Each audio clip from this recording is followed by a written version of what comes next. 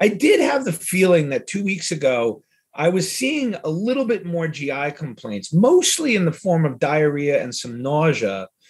The problem is ivermectin can cause those two things. So I'm never sure whether it's the ivermectin or not. And in one patient, their diarrhea actually persisted even after they were off ivermectin. So I did see a little bit more nausea and diarrhea than I usually see, but I have seen that sporadically throughout all of COVID. There are some patients who they get GI symptoms. Keith, what do you think?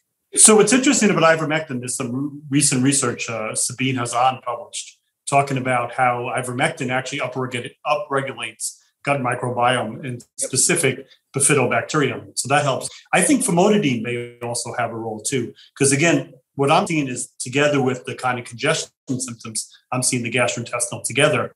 So they may also both be histamine. Could be histamine, and the number place where we actually do see histamines is within the digestive tract.